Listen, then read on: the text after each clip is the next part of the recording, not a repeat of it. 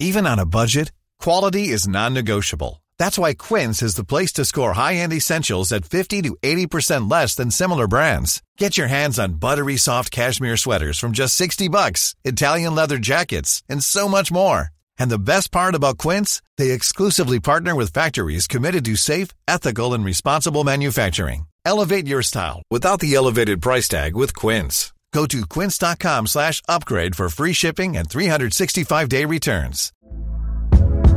Hey there, it's Michelle Norris. I'm host of a podcast called Your Mama's Kitchen. When I travel, I'm usually looking for a way to find a taste of home when I'm not at home. And one of the things I love to do when I am at home is entertain. And Airbnb allows me to do that. When I was in California recently, I rented a house that had a great kitchen. And when we were sitting around the table, we were all thinking, we're in someone else's house. Someone could be in all of our homes as well. If you have a home, but you're not always at home, you have an Airbnb. Your home might be worth more than you think. Find out how much at airbnb.com/host.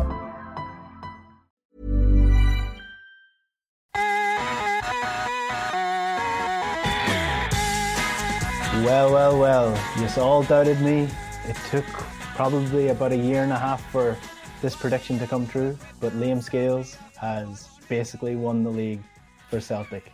He stepped up, he got the ball, looked up, saw the keeper off his line and went for it. And he sent a worldie into the far top corner for Aberdeen to give them the 1-0 lead against Rangers. Went on to be a 2-0 lead against Rangers and put Celtic within one win of the SPFL title. Back-to-back trophies it's going to be for Celtic if they do win. And it's going to be against Hearts. The split fixtures are out this week. And it will be at Hearts in Edinburgh that Celtic will be looking to secure back-to-back league titles under Ange Postecoglou. Welcome along to the Huddle Breakdown. Alan Morrison and Jugo James are with me as always. James, it was never in doubt. He was always destined to do this. Liam Scales has done it. He's pulled it out. Yeah, I was actually watching that game, and I thought of you immediately as soon as that happened. So everybody did. You're in my mind. I got tagged in multiple tweets after that goal. It just, the propaganda has worked. It has worked its way into the mainstream audience. Well, just to put a controversy onto it, Y-Scout did classify it as a shot, but StatsBomb did not. Oh, come on. It was definitely a shot. So apparently StatsBomb, which as you know is the higher quality of the two, are calling Scales and you a liar. That's incredibly harsh. Of course it was a shot. Like, who was he crossing the ball to? No.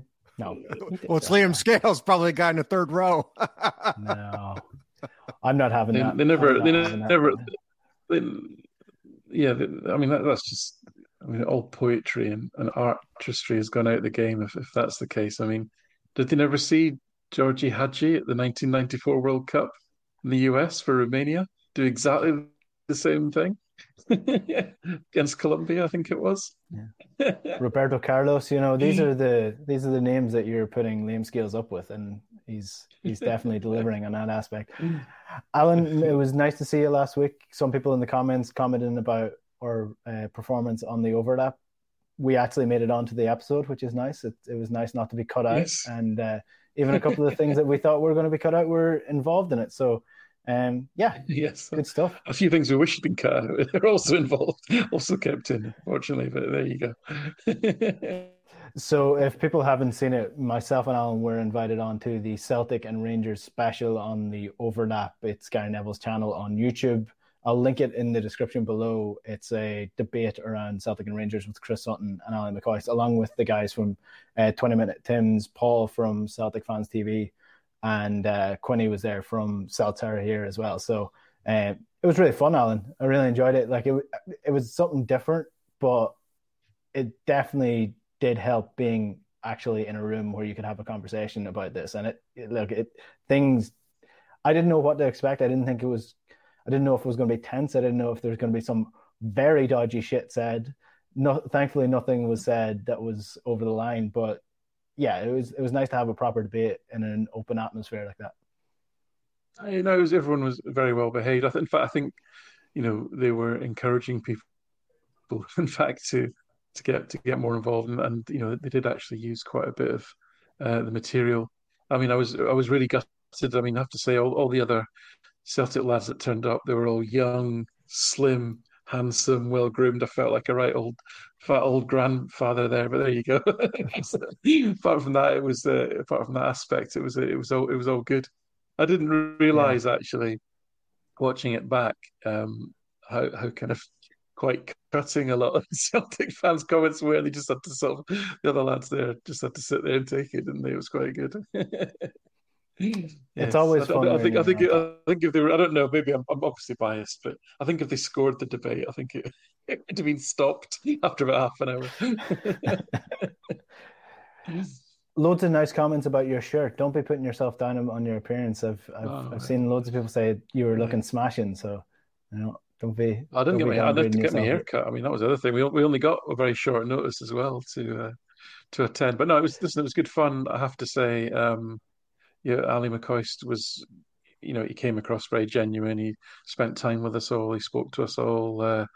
Sutton as well. He was very good. Spent time with us after the show and so forth. So they were both excellent, as was Kelly, the host, and all the people that were producing it. It was actually, in retrospect, pretty efficient. I think it took 2 hours to film a 1 hour show, so it was actually pretty good in that sense. I mean, not that I've got any experience with these things, but it seemed pretty well done in retrospect, from my perspective. So yeah, listen, please give it a watch. I think it's quite good. Don't be put off by the kind of old firm tag to it. It was actually a decent debate, and I think the fans in the room all got a decent amount of airspace as well. So it was good. Yeah, James, 100%. have you watched it yet? You can give Yeah, a kind of neutral, well, not neutral, but you. No, I thought it was. You're what allowed I've your seen so honest far. opinion. No, I got about halfway through it yesterday evening when I got to it, and then life interceded, so I'm going to revisit and finish it today. But yeah, from what I saw, it was good. I agree with you. It was both Sutton and McCoist, which probably isn't that surprising, were in good form and good nature. So I kept it relatively light with some good ribbing in there. So I was enjoying it up to the point I saw. The link will be in the description below. I'll I posted the link already on our social channel. So if you want to get it, it's on YouTube on the Overlap channel, or it's linked on our Twitter channel as well. Let's get into some actual action. We'll talk about the draw at the weekend with Motherwell in just a sec, but the split fixtures have been revealed as of just a couple of hours ago, and it will be Hearts that Celtic take on after the split, after the cup game. So on Saturday, 13th of May, Celtic will be playing, Sunday, the 7th of May, Celtic will be playing Hearts, and then the final game against Rangers is the following weekend, Saturday, the 13th of May. So it will be Hearts that Celtic will be looking to win the title against after the results at the weekend. So, Alan, Hearts always seems like a trickier fixture than it might actually be or has been in the past. Again, they're a team that are going to want to stop Celtic from winning the title at their stadium. I don't know how much of a difference you think that makes, though. I mean, listen, it's a bit, I think a lot of people are reading a lot of things into it. You don't know who's going to finish in the top six, and therefore there's always the possibility of getting an imbalance of home and away and who's played who. More times at home, etc. It can sometimes not work out, which I don't think is great, to be honest with you. I mean, I would personally prefer probably a slightly bigger Premier Division. I think there's enough teams of a similar size in Scotland. The likes of teams that aren't in there at the moment, like Dundee or Partick Thistle. I mean, I know Dunfermline and Falkirk are in the league below that, but even they're of a size that are would if given enough years to build would be competitive and a reasonably big clubs, certainly by Scottish standards. So to have a slightly bigger league, I think, and then have a split maybe at halfway or what have you, and therefore there's no sort of debate about fixtures. There's no sort of distrust about the motives for having certain games. It's first, second, or whatever. It's just typical of Scottish football, really, that they put themselves in this situation where they can be accused of being unfair or what have you about the fixtures, when there's no need for it. I mean, other leagues do have these splits and probably manage to manage it a little bit better than Scotland does. I think in general, the split's been a good thing. I mean, the attendances in Scotland at the weekend, the last game before the split, were incredible in terms of, I think it was over 6,500, 7,000 at St Mirren. There was a good attendance. Aberdeen obviously got a good attendance, Hearts, good attendance, etc. Across the board, it was. I think, there was something like just under 2% of the population of Scotland attended football matches. It was incredible across all the matches in the country. So, that's something that I think a lot of people forget. It's just how powerful the league is, how important football is to Scottish people. That's why, as I keep saying before, it needs to be served by a better set of governors, really. So, James, what I'm going to presume is your thoughts is that Celtic should not throw the game against Hearts next week in order to win the title against Rangers the following week. Yeah, not a big fan of that idea. They're on record to be the best team in Scottish League history. Why on earth would they throw it for such pettiness? And also, why would they throw it in general? No professional player is going to do that. Yeah, I think that speaks to the relative prioritization for some people. But yeah, I think, we'll see. Naismith could change some things up. Like we the running joke with Hearts under Nielsen was how naively predictable they'd been against Celtic, and we just don't know. I mean, obviously it's an unknown coming in with Naismith. They do have some attacking talent that can hurt you, and that playing at Tynecastle, is more of a chaos ingredient that can. Because of the dimensions of the pitch being smaller, and if they go more direct and long ball, that kind of thing. So, it could be a less comfortable situation. And as we'll get onto with the Motherwell game, with us being down a couple of guys, we're still not sure who's going to be back in time for this weekend, maybe even for Hearts. We're probably not at our peak right now as far as, recent form. So, I wouldn't write off Hearts at home. Again, obviously it should be a relatively comfortable game, but within the span of the spectrum of distribution, I'd probably have more anxiety going into playing at Tynecastle in these circumstances than normal. So, I would go for St. Mirren at home. That would have been my preference. Well, I mean, you want to wrap up the title as soon as possible. Exactly. That's the bottom line of these things, is that there is absolutely no point going into these games thinking further down the line other than winning the title, because it takes all the pressure off the squad. I guarantee you'll see some rotation after the fact, and you'll get to give players who might not usually get the opportunity to play many games an opportunity then for the rest of the season. That's kind of where I like the split, and where I think it comes in handy is that generally the title, not always, but generally the title has been in the last decade sewn up by the time the split comes around. And then in the final 6 fixtures, you see younger players and players that are on the fringes get some opportunity, which they don't usually get during the season. So yeah, I think it's all guns blazing for the Hearts game, and then relax for the rest of the season because you've already won the title. In terms of the game at the weekend then, so Celtic didn't really get themselves into this position based upon their form last week. They've done it over the course of the season, but the draw against Motherwell, 1-1 at home, Cal McGregor with the only goal for Celtic, and then Kevin Van Veen with a goal on the 55th minute to give Motherwell the draw. It came because Liam Scales gave Aberdeen the win over Rangers. But a lot of disappointment after this game, a lot of annoyances after this game, rightly so. It was a disappointing performance. At home is probably the key point, is that it was a sunny day at Celtic Park, and it was probably a lackluster performance. But Alan, was this a tired performance? Is that what it was from Celtic? Was it the fact that they were rotating? Was it the fact that, some players weren't fully fit. Cameron Carter-Vickers came into this game, which I thought was a little bit surprising. Is that what you put it down to, or was it something tactical that just didn't work for Celtic? Sure. So listen, it's very rarely, it's rarely one thing. Okay, so I think there's a few things came together.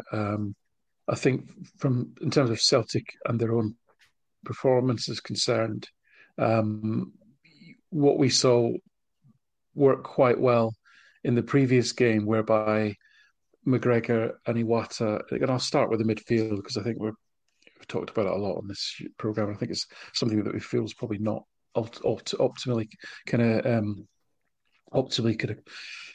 set in terms of the squad at the moment. So the midfield, McGregor and Iwata done quite a nice job of kind of rotating and really, although it was, you could make a case for saying it was a kind of 4-2-3-1. It, as always, as I keep saying, it's really just a sort of how they line up at kickoff. It's really where do the players go to find the spaces. What the problem I think Celtic had on the weekend was really two compounding issues. One is the lack of width. That was the first thing. So the fullbacks especially really didn't give Celtic that much overlapping width, and the wingers, Maeda's kind of out to in run is a kind of trademark, and he had two good chances in the first half. One header at the back post, which was saved, and then a ball on the stretch from an excellent Haksabanovic through ball that he just put wide. So he did get some joy from those out to in runs, but out to in runs even. But he did really get on the ball that much. Other than that, and with Haksabanovic, in a day where Celtic were oddly almost totally right side dominant, which is not something we see from Celtic very often. Normally, we're very left side dominant. Haksabanovic got plenty of the ball, but he really just kept cutting in and running into traffic and losing it without really creating a lot. So what that also meant was that the midfield got pretty crowded. So they set up with three at the back. It was really a 5-3-2. We've seen this shape from teams many, many times before. They look to sort of make the middle as crowded as possible, and we kind of played into that because the fullback sort of inverted. If you look at the heat maps, McGregor, it looks like McGregor and Iwata are actually standing on each other's heads. Now, obviously, they weren't, but it just meant they were kind of constantly rotating and occupying very much the same space. And although I thought McGregor actually was probably the bright spot for Celtic on the day, Iwata struggled a bit to get forward and didn't really get past Kyogo at any point in the game. And so I think that there was that. I think there was also the case of sometimes you just have one of those days. I mean, the chances didn't go in, right?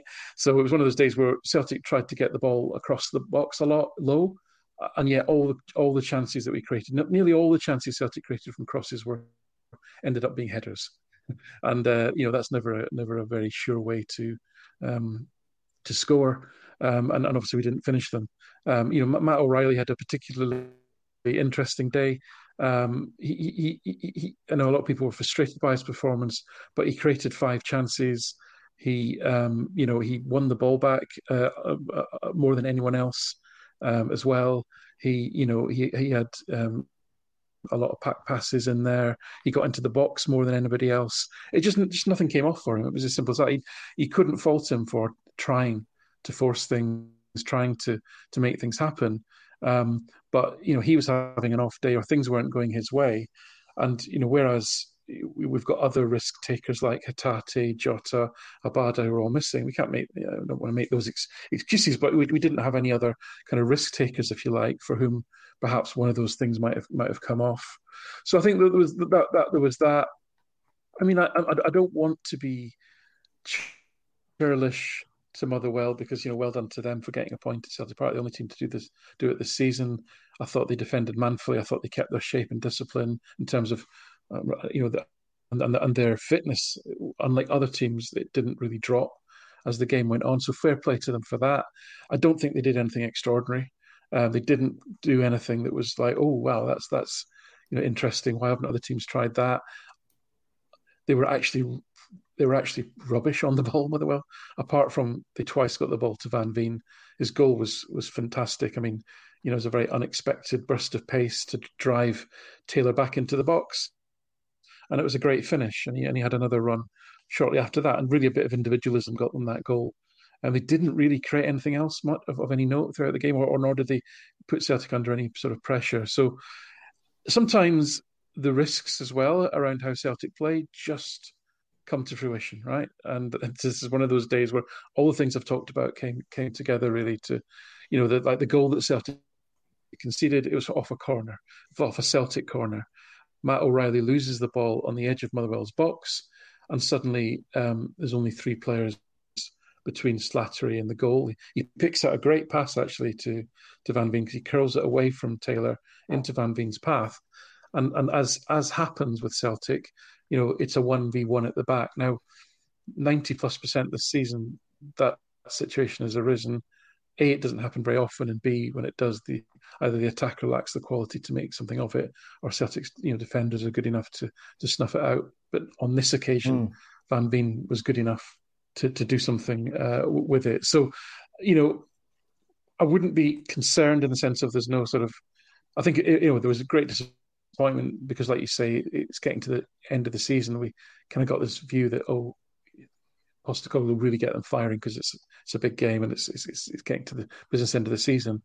And it was just a surprise. We've been so consistent and that we maybe didn't expect to have a slightly off performance. But as I say, it was one of those days. I think a little bit of credit to Motherwell, a lot of credit to Van Veen, and but not. I think if I was to say what would be the thing they'd be looking for, it would be just that attacking spacing, the way that the players attacked the space in the final third.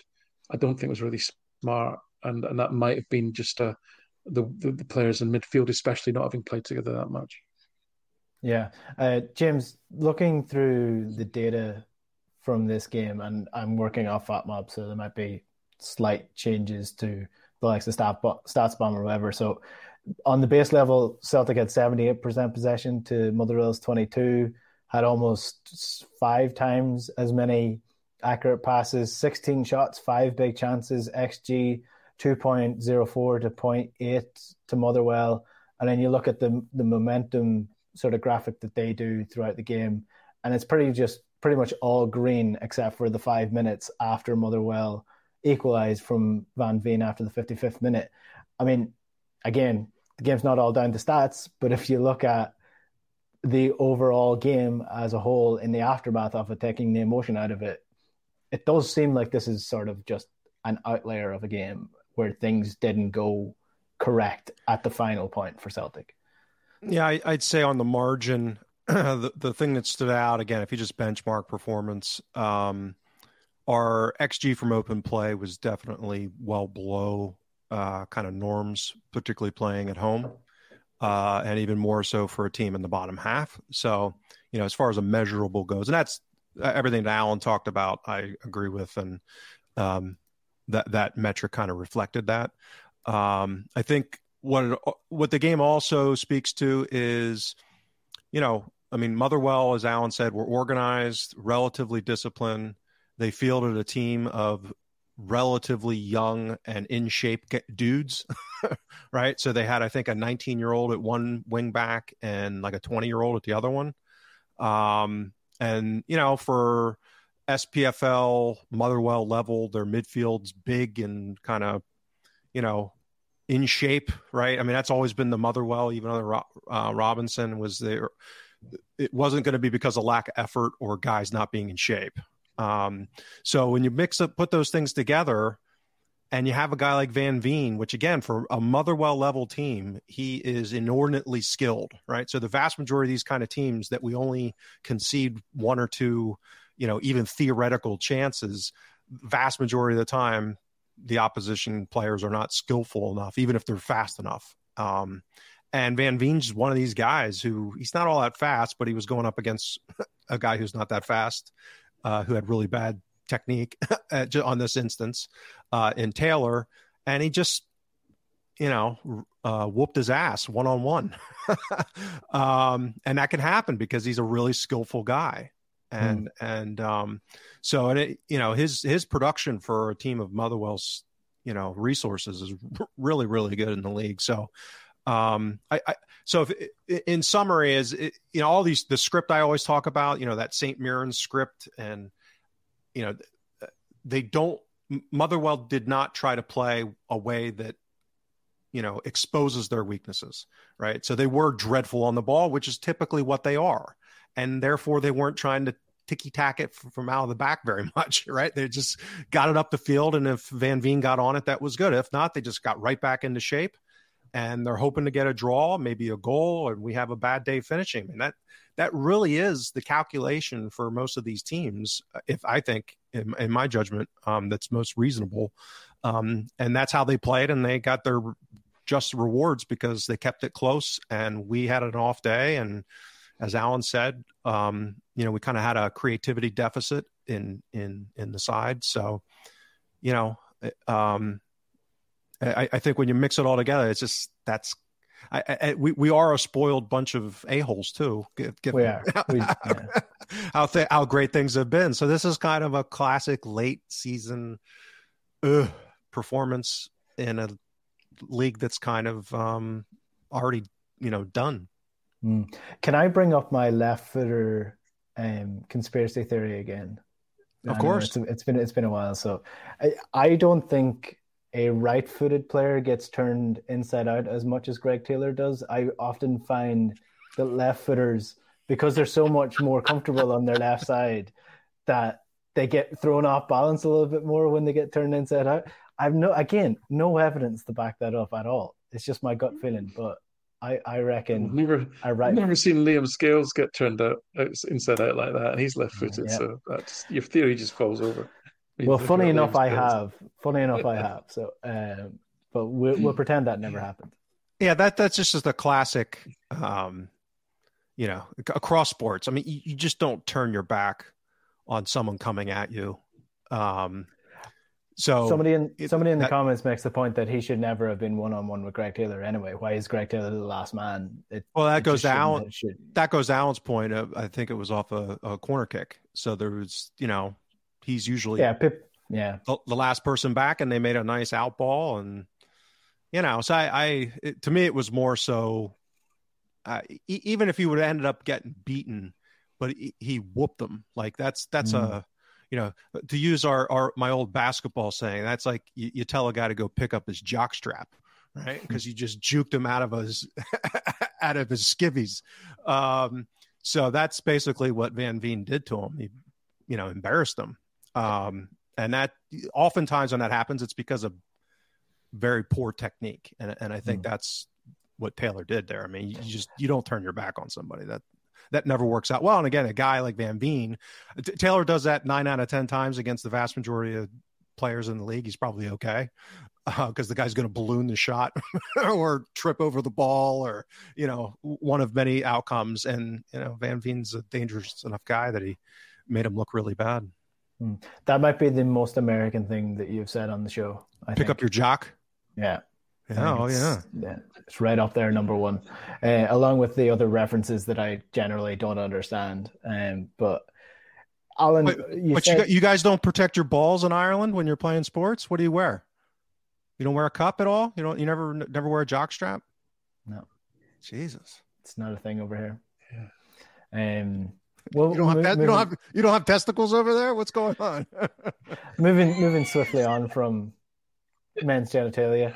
Alan, you said that Matt O'Reilly had an interesting performance. Do you want to elaborate on that? Yeah, just in terms of, it was one of these classics watching the game. I think I even read some comments that people were getting frustrated at him, and one of the WhatsApp groups, someone was going, I'm not sure I love him anymore and all this sort of thing. And I was like, yeah, it did seem quite frustrating for him. It was extraordinary the amount of times he gave the ball away actually in the final third without really producing anything. I think if I can just you just bear with me. Sorry, it's a bit real time, but because it was an extraordinary number actually, final third losses. So it was 6 for O'Reilly in the first half and 7 for Haksabanovic. And then the second half, it was 9 for O'Reilly. So that's 15 times in the second half he kind of lost the ball without creating anything or winning a corner or getting a shot off, right? That's a pretty high number, right? To be honest. That is a really high number. So, it wasn't a good day. But on the other hand, like I say, he also easily had the most chances. He created 5 chances for others in the game as well. He won the ball back high quite a few times, especially in the first half in that sort of way, which I know for a fact that people don't always notice. He just seems to get a foot in and suddenly Celtic have got the ball back, and it's not like a big blood and snorters tackle, as we'd call it over here. It's it's just a subtle foot in, and he's very effective at that. He didn't. I don't think he got many shots away. In fact, none. Didn't take any shots at all. So that probably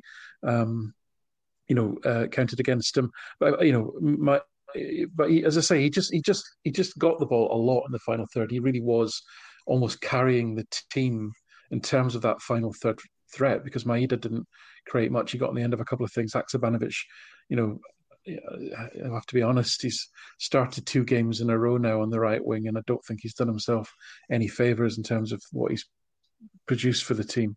So we weren't getting a lot out of him, and obviously Kyogo. He's only going to come to life when you get the ball to him. And with Iwata and McGregor sort of playing, not deep, but sort of playing a more reserved role, it really was left to Matt O'Riley to kind of be that creative player, and he had to take it all on his shoulders. And he had an off day. A lot of things didn't come off for him, but he didn't hide, and he kept going. I was actually watching it back.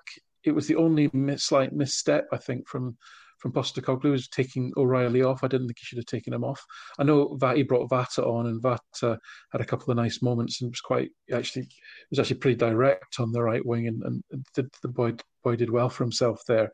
But I wouldn't have taken O'Riley off, because he was the only one that was really trying consistently to change the game. Well, there's a comment in from. I was just going to say, and Kyogo kind of dropped into that role, and he didn't do much. He didn't fare much better when he was on the ball in trying to create anything. So I was just going to go to a comment here from Hit the Top, who said that no Jota, no Hatate, O'Riley is carrying a lot for the team in terms of playmaking. Many of us have those stubborn pounds that seem impossible to lose, no matter how good we eat or how hard we work out. My solution is PlushCare. PlushCare is a leading telehealth provider with doctors who are there for you day and night to partner with you in your weight loss journey. They can prescribe FDA-approved weight loss medications like Wegovy and Zepbound for those who qualify. Plus, they accept most insurance plans. To get started, visit plushcare.com/weightloss. That's plushcare.com/weightloss. Hiring for your small business? If you're not looking for professionals on LinkedIn, you're looking in the wrong place. That's like looking for your car keys in a fish tank. LinkedIn helps you hire professionals you can't find anywhere else, even those who aren't actively searching for a new job but might be open to the perfect role. In a given month, over 70% of LinkedIn users don't even visit other leading job sites. So start looking in the right place. With LinkedIn, you can hire professionals like a professional. Post your free job on linkedin.com/people today. Hey there, it's Michelle Norris. I'm host of a podcast called Your Mama's Kitchen. When I travel, I'm usually looking for a way to find a taste of home when I'm not at home. And one of the things I love to do when I am at home is entertain. And Airbnb allows me to do that. When I was in California recently, I rented a house that had a great kitchen. And when we were sitting around the table, we were all thinking, we're in someone else's house. Someone could be in all of our homes as well. If you have a home, but you're not always at home, you have an Airbnb. Your home might be worth more than you think. Find out how much at airbnb.com/host. Terms, and that is true. If you look at Celtic's midfield, or include the wingers as well, the most creative players are Jota, Hatate, O'Riley, Haksabanovic when he's on the left potentially, but outside of that, Maeda's not a playmaker, Kyogo's not a playmaker, McGregor's certainly not a playmaker, and from what we've seen, Iwata isn't that creative either. So we've got 2 to 3 very creative players, and 2 of them are out injured at the minute. So it's all on O'Riley. If nothing comes through him, then Celtic might not create all that much unless it comes from the likes of Aaron Moy, who is also out injured. So a lot of key players missing is probably the best sort of context you could have for why Celtic didn't create many of like really good chances, and they did create a few chances and had a few half chances from outside the box as well. But outside of that, like, is that a worry for this weekend, let's say, or do we think that some of those players who were rested for this game were rested on the idea that they will be playing this weekend? For me, it's a worry. I mean, I think it has to be just because of depth issues and, for all their various foibles, they are a significant step up in quality as far as opposition goes. So, I mean, we need to get that chance creation from somewhere. Now, the positive side is that oftentimes against them, we're going to have more space, so a guy like O'Reilly, is probably going to have a better opportunity to pick out some of those passes where, again, to their credit, Motherwell kept things very compact. So I suspect, Rangers are less likely to be that rigid in defending. So it's a little easier to catch them out, that kind of thing. But yeah, it's a worry. It'll be interesting, I think, again, to see kind of how Ange ends up going. I mean, to Alan's point, it's kind of become more of a hybrid 4-2-3-1, 4-3-3 rather than more of a pure 4-3-3. Again, within the context of movement. So we'll see if that continues to be, kind of the direction we go with Iwata being the appeared preferred choice along with McGregor. But again, that might be because Moy's still getting back up to speed. We'll just have to see. But I'm not sure a Moy O'Reilly midfield's not sure that's in a 4-3-3, them being a two attacking eights. I'm not sure that's the prescription either. So it's going to be interesting. What do you think, Alan? Because there was debate around Cameron Carter-Vickers after it's been revealed he's been playing through injury for what would appear for a long period of time. Worries that he's going to miss the semi-final this weekend. Is this testing the waters, or is this he's ready to play and ready to go, and we're definitely going to throw him in for Carter-Vickers as well as sort of the rest of them, like Hatate? Do you think, are any of them going to make it for the semi-final? Yeah, I don't know, and it's very difficult to tell from from Postecoglou. He keeps very tight on that one. I mean, on the Carter-Vickers, so I had been told by two separate people about Carter-Vickers' knee. Now, it's not the sort of thing, because it's to do with the player's health, that, A, it wouldn't betray that confidence, and B, I don't think it's a sort of appropriate thing to necessarily let slip. But it was something I was aware of and worried about, because I don't like the idea of players playing on with knee injuries that need surgery potentially. So having said that, he was playing to me like you couldn't tell that he had a knee problem the way he was playing, really. But obviously he was not risked for that Kilmarnock game on that pitch. And on the weekend, I thought he was a little bit sluggish. He was noticeably not as involved in the game as Starfelt was, even in just simple ball recycling. And even though Celtic were very heavily dominant down that right side, which is his station, it wasn't coming through him in terms of getting the attack started. So definitely a concern.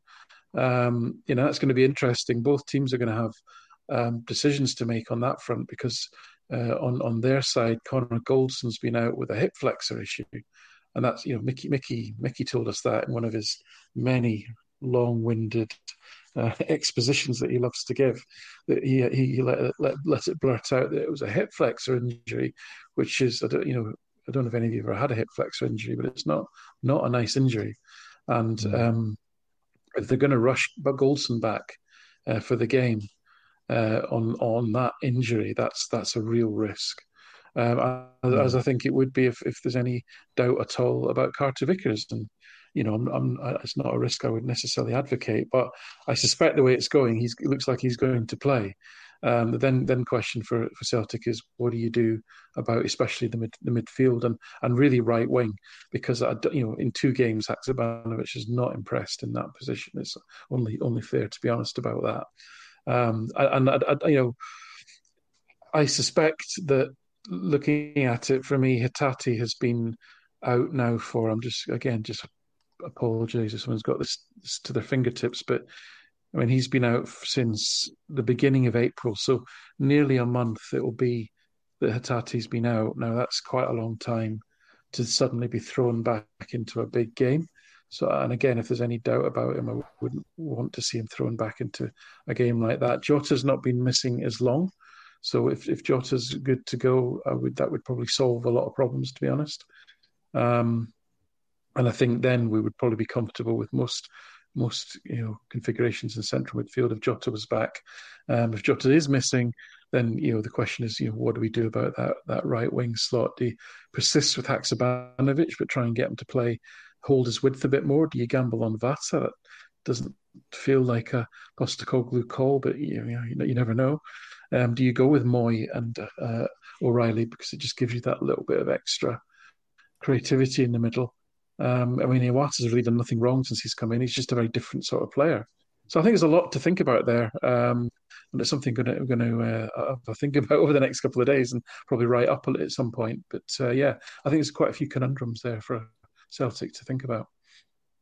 Yeah, I think Jota is probably the biggest miss out of all of that if he does miss this game, because as much as Hatate is that creative spark in the midfield, Jota has, he is the link between the midfield and the forward line, especially if it's Maeda and Kyogo playing there, because Maeda is a get in behind the defence kind of player and Kyogo is a poacher, whereas Jota is the only one that you kind of trust in that to get on the ball as much as he does. So if he's missing, I think it could be a huge loss for Celtic and what they can do going forward, whether they have Moy back. I mean, I'm not going to comment on Moy's performance because last time I did, I said that he was the most confident in the midfield to take the ball and control it and not give it away, and he must have given it away about 10 times in the first 5 minutes. So I'm not going to comment on. No more jinxing from you, Enda. No, I'm going to keep my predictions to myself these days. But yeah, no, generally, look, it's not ideal to be missing this many players going into a derby match, James, but I'm going off the basis of the Ibrox game that we drew, where we had a couple of players out from a virus. The previous derby that Celtic played badly in, and we're still missing these players, certain players, and still came out with a win. I still fancy Celtic to at least send it to extra time if they're not at their best. I still don't think there's enough in the Rangers team to beat Celtic flat out. Yeah, I think the thing I've kept coming back to this season is we've got the at least from a consistency perspective. You can always say the one-off game, but they still have a black hole playing between the sticks for them this season. And McGregor, he's been amongst the worst keepers. I just wrote a piece on this for this week, looking at our needs heading into Champions League next year. And Al McGregor's been one of the worst keepers in world football this year. So, yeah, I think that's a huge positive for us. But yeah, I was just thinking as Alan was talking about Carter Vickers, and again, this is me purely speculating, but again, being relatively old and been a sports junkie all my life across a bunch of sports, that sounds like a meniscus tear to me.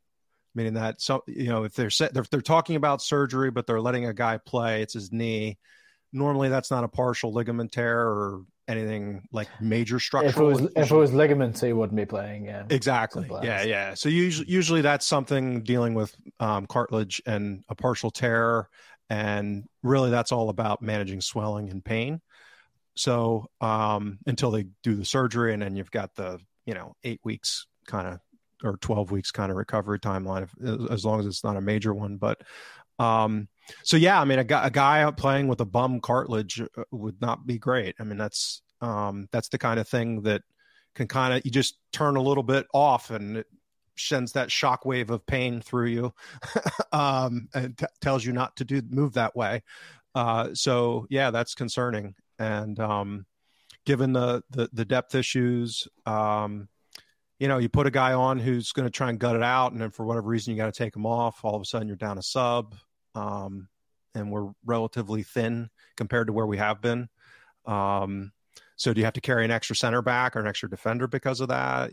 There's all these compounding questions that get, particularly with it being a semifinal and potentially going to extra time, that kind of thing. So yeah, it'll be really interesting, I think, to see how Ange addresses these questions, because there are material ones here, and it's almost impossible to have a good sense of risk and reward until we know who is actually available.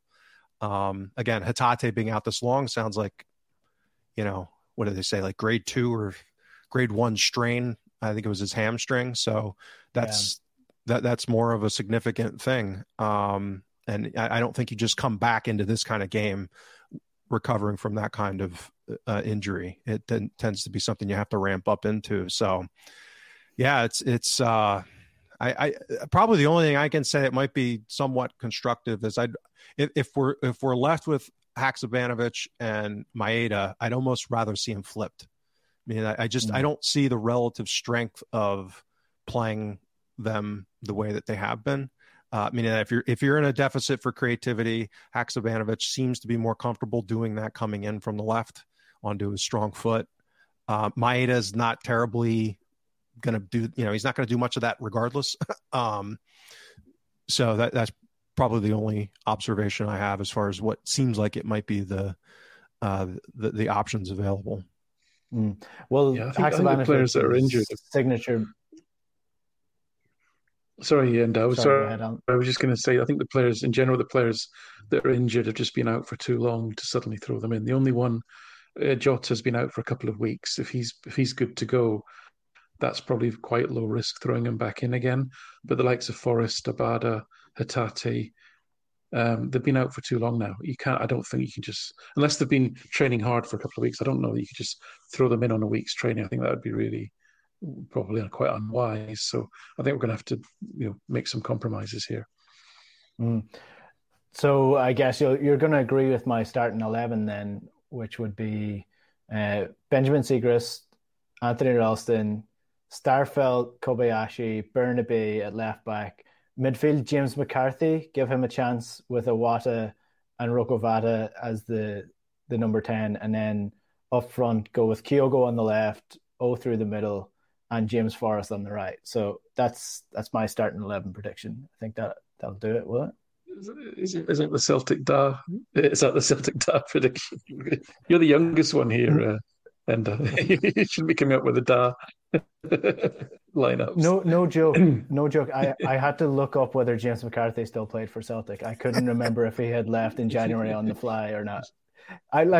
He's just gone, isn't he? He's just non-existent. What a signing he's turning out to be. Who could have predicted that one? Right, well, I guess, all joking aside, as a centre-back partnership, if we're talking about Cameron Carter-Vickers, let's say 70% fit without, going into it too much. Do you trust, from what we've seen, Starfelt on the right and Kobayashi as the partnership in the derby match? It's tough. I'm happier with. Sorry, James. I was going to say I'm happier with Starfelt on the right. Definitely, I wouldn't be happy about Carter-Vickers being missing, because I think arguably Carter-Vickers for us and Connor Goldson for them are the two most important players in either team in terms of defensive solidity. Because the other options are not great. I don't mean Kobayashi particularly, because it's still very early for him, and actually he's done a pretty good job. He seems confident. He likes to get on the ball. He likes to ping the ball firmly through into midfield. And he seems to be pretty decent defensively as well. But it's clearly a risk just throwing him into this game. And anyway, if Carter-Vickers is to have an operation as speculated, then you wouldn't bring him back for the Motherwell game and then suddenly decide to put him in for an operation. You'd have done it 2 weeks ago. So I think we can talk about it if you want, but barring an injury in training, Carter-Vickers is going to start and Starfelt's going to be on the left. I don't think there's much to debate around that one, to be honest with you. But I do think Starfelt looked happier on the right, and not surprisingly really, given his style of play. James, you were going to come in there, were you? Yeah, I was just going to say. I mean, I'm not. sports are the legendary stories of sports of guys playing hurt and coming up with big performances. I mean, they're very romantic and, but there's also plenty of times when guys try it and it turns out to be a mess. So yeah, I just hope whatever they decide to do that he's up to it. And, because again, the margin for error here is a lot smaller, just given the sheer, speed and athleticism of the opposition. So, despite, like I say, their foibles, Ryan Kent or Sakala running at you at full speed, if you've got a bum knee, is a different proposition than, descending on Motherwell and not really having too much to deal with. So yeah, it just adds to the litany of questions that we have going into this, which again kind of makes me a little nervous as a result. Mm-hmm. Anything you guys want to touch on, be that from the Motherwell game or the game coming up this weekend, before we call it a quits on this week's show? I think equally for the Rangers, it's similar. Actually, very similar issues that they've got around their selection. Of Goldson managing that hip flexor. I mean, we've seen in recent weeks that as I said before the last derby, that for me Davis is the weak link in that defence. Anyway, and then Suter's obviously we know Suter. He's a good solid lad, but he doesn't lift the quality. Really, he's not a game changer in that sense, and he has got a mistake in him as well. So as a pair, there's definitely some vulnerability there. And then in midfield, I mean, they seem inordinately pleased with themselves that they've got Raskin and Cantwell. I mean, Raskin looks like a nice footballer. He's tidy. He's good on the ball. He's got good feet, technically good. He's got a little bit of pace about him and a little bit of strength about him as well.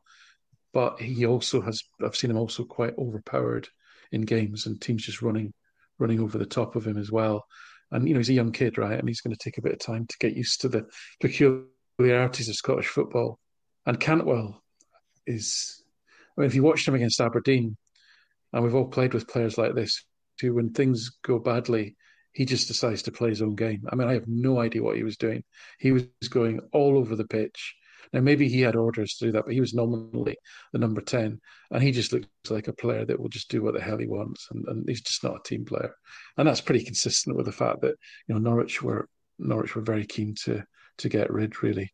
And that's kind of where they are in many respects. I mean, they've signed a couple of players recently. Raskin, Cantwell, and then last year, Lundstrom, who were all not good in the dressing room, if you like, were deemed, really troublemakers either by their manager or their teammates. And when you're shopping in distressed markets, these are the choices that you end up having to make. So their configuration for midfield is interesting, but also their approach is, in the 3-2 game, in the cup final game, they tried to be very solid and physical and tried to turn the game into a bit of an arm wrestle. And all Celtic did was just run past them, and they weren't tracking the runners. And it was a pretty comfortable afternoon for Celtic. In the 3-2 game, they pressed really, really high up the pitch, and that was quite successful. But equally, Celtic were able to press them very high up the pitch and win the ball back as well, which often got forgotten. And then when they did get the ball, there wasn't really a lot happening with it, unless there was a free kick situation or a corner situation. So what do they do this time? Do they go with the more ball-playing players like Raskin and Cantwell and Tillman and try and press Celtic high and hope to win something high up? But then probably you're losing a lot of solidity and defensive capability in midfield. Or do they try and make it again more of an arm wrestle with the likes of Lundstrom, Jack, players like that? So I don't know. I don't know which way they'll go. We don't know which way Mickey will go. I mean, he's changed his approach in games against Celtic, so we don't know what we're going to get. I think we know what we're going to get. Well, we don't know what we're going to get from Celtic. So there's a lot more uncertainty in this game, I think, given the injury situations and the tactical choices than I think there would be normally. So yeah, lots of intrigue.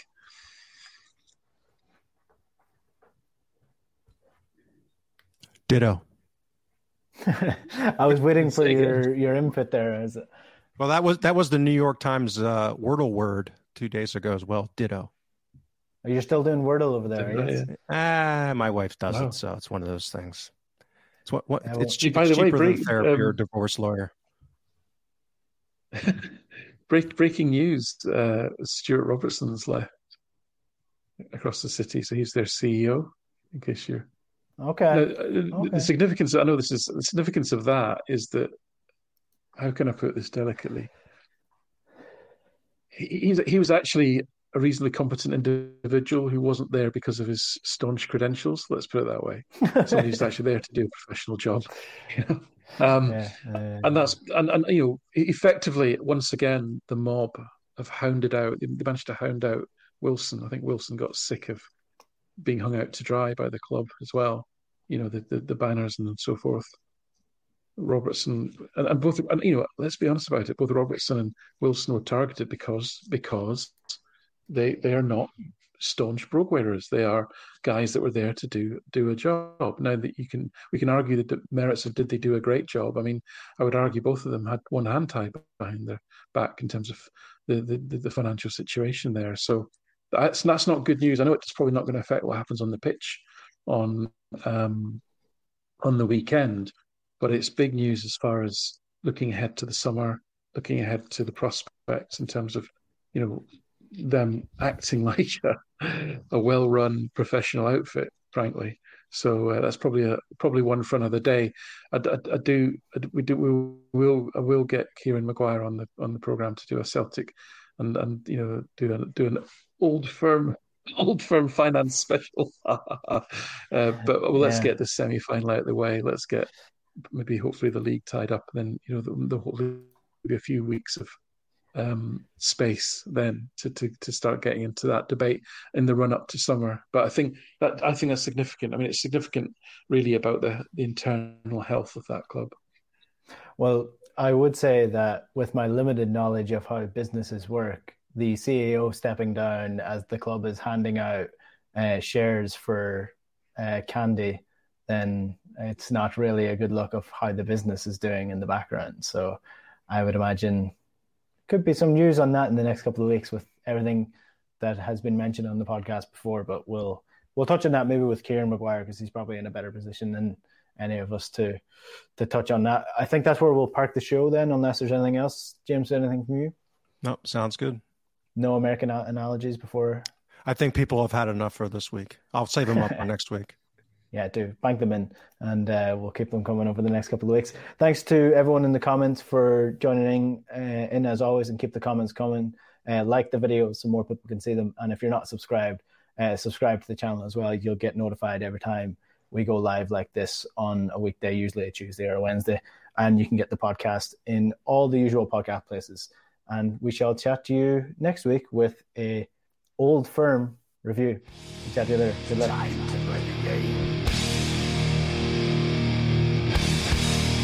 to play the game.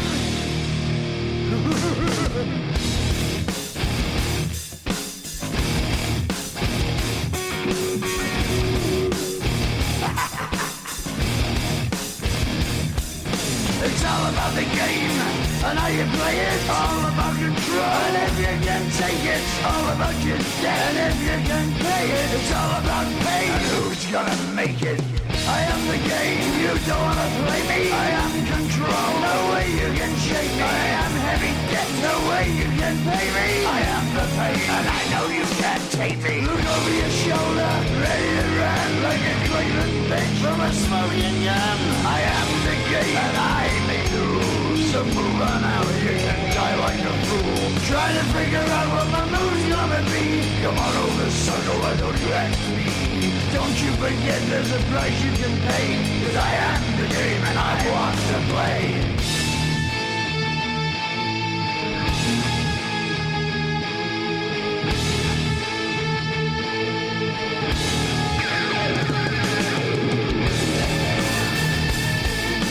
Time to play the game.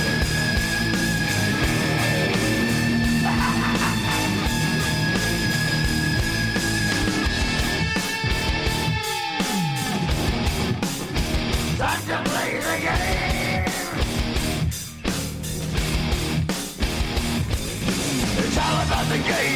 and how you play it. It's all about control, and if you can take it, it's all about your debt. And if you can pay it, it's all about the pain. Who's gonna make it? I am the game. You don't wanna play me. I am control. There's no way you can shake me. I am your debt, and you know you can't pay me. I am your pain, and I know you can't take me.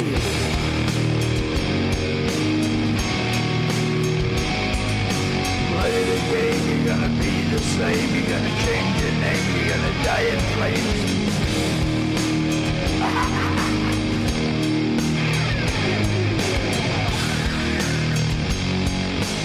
Time to play the game.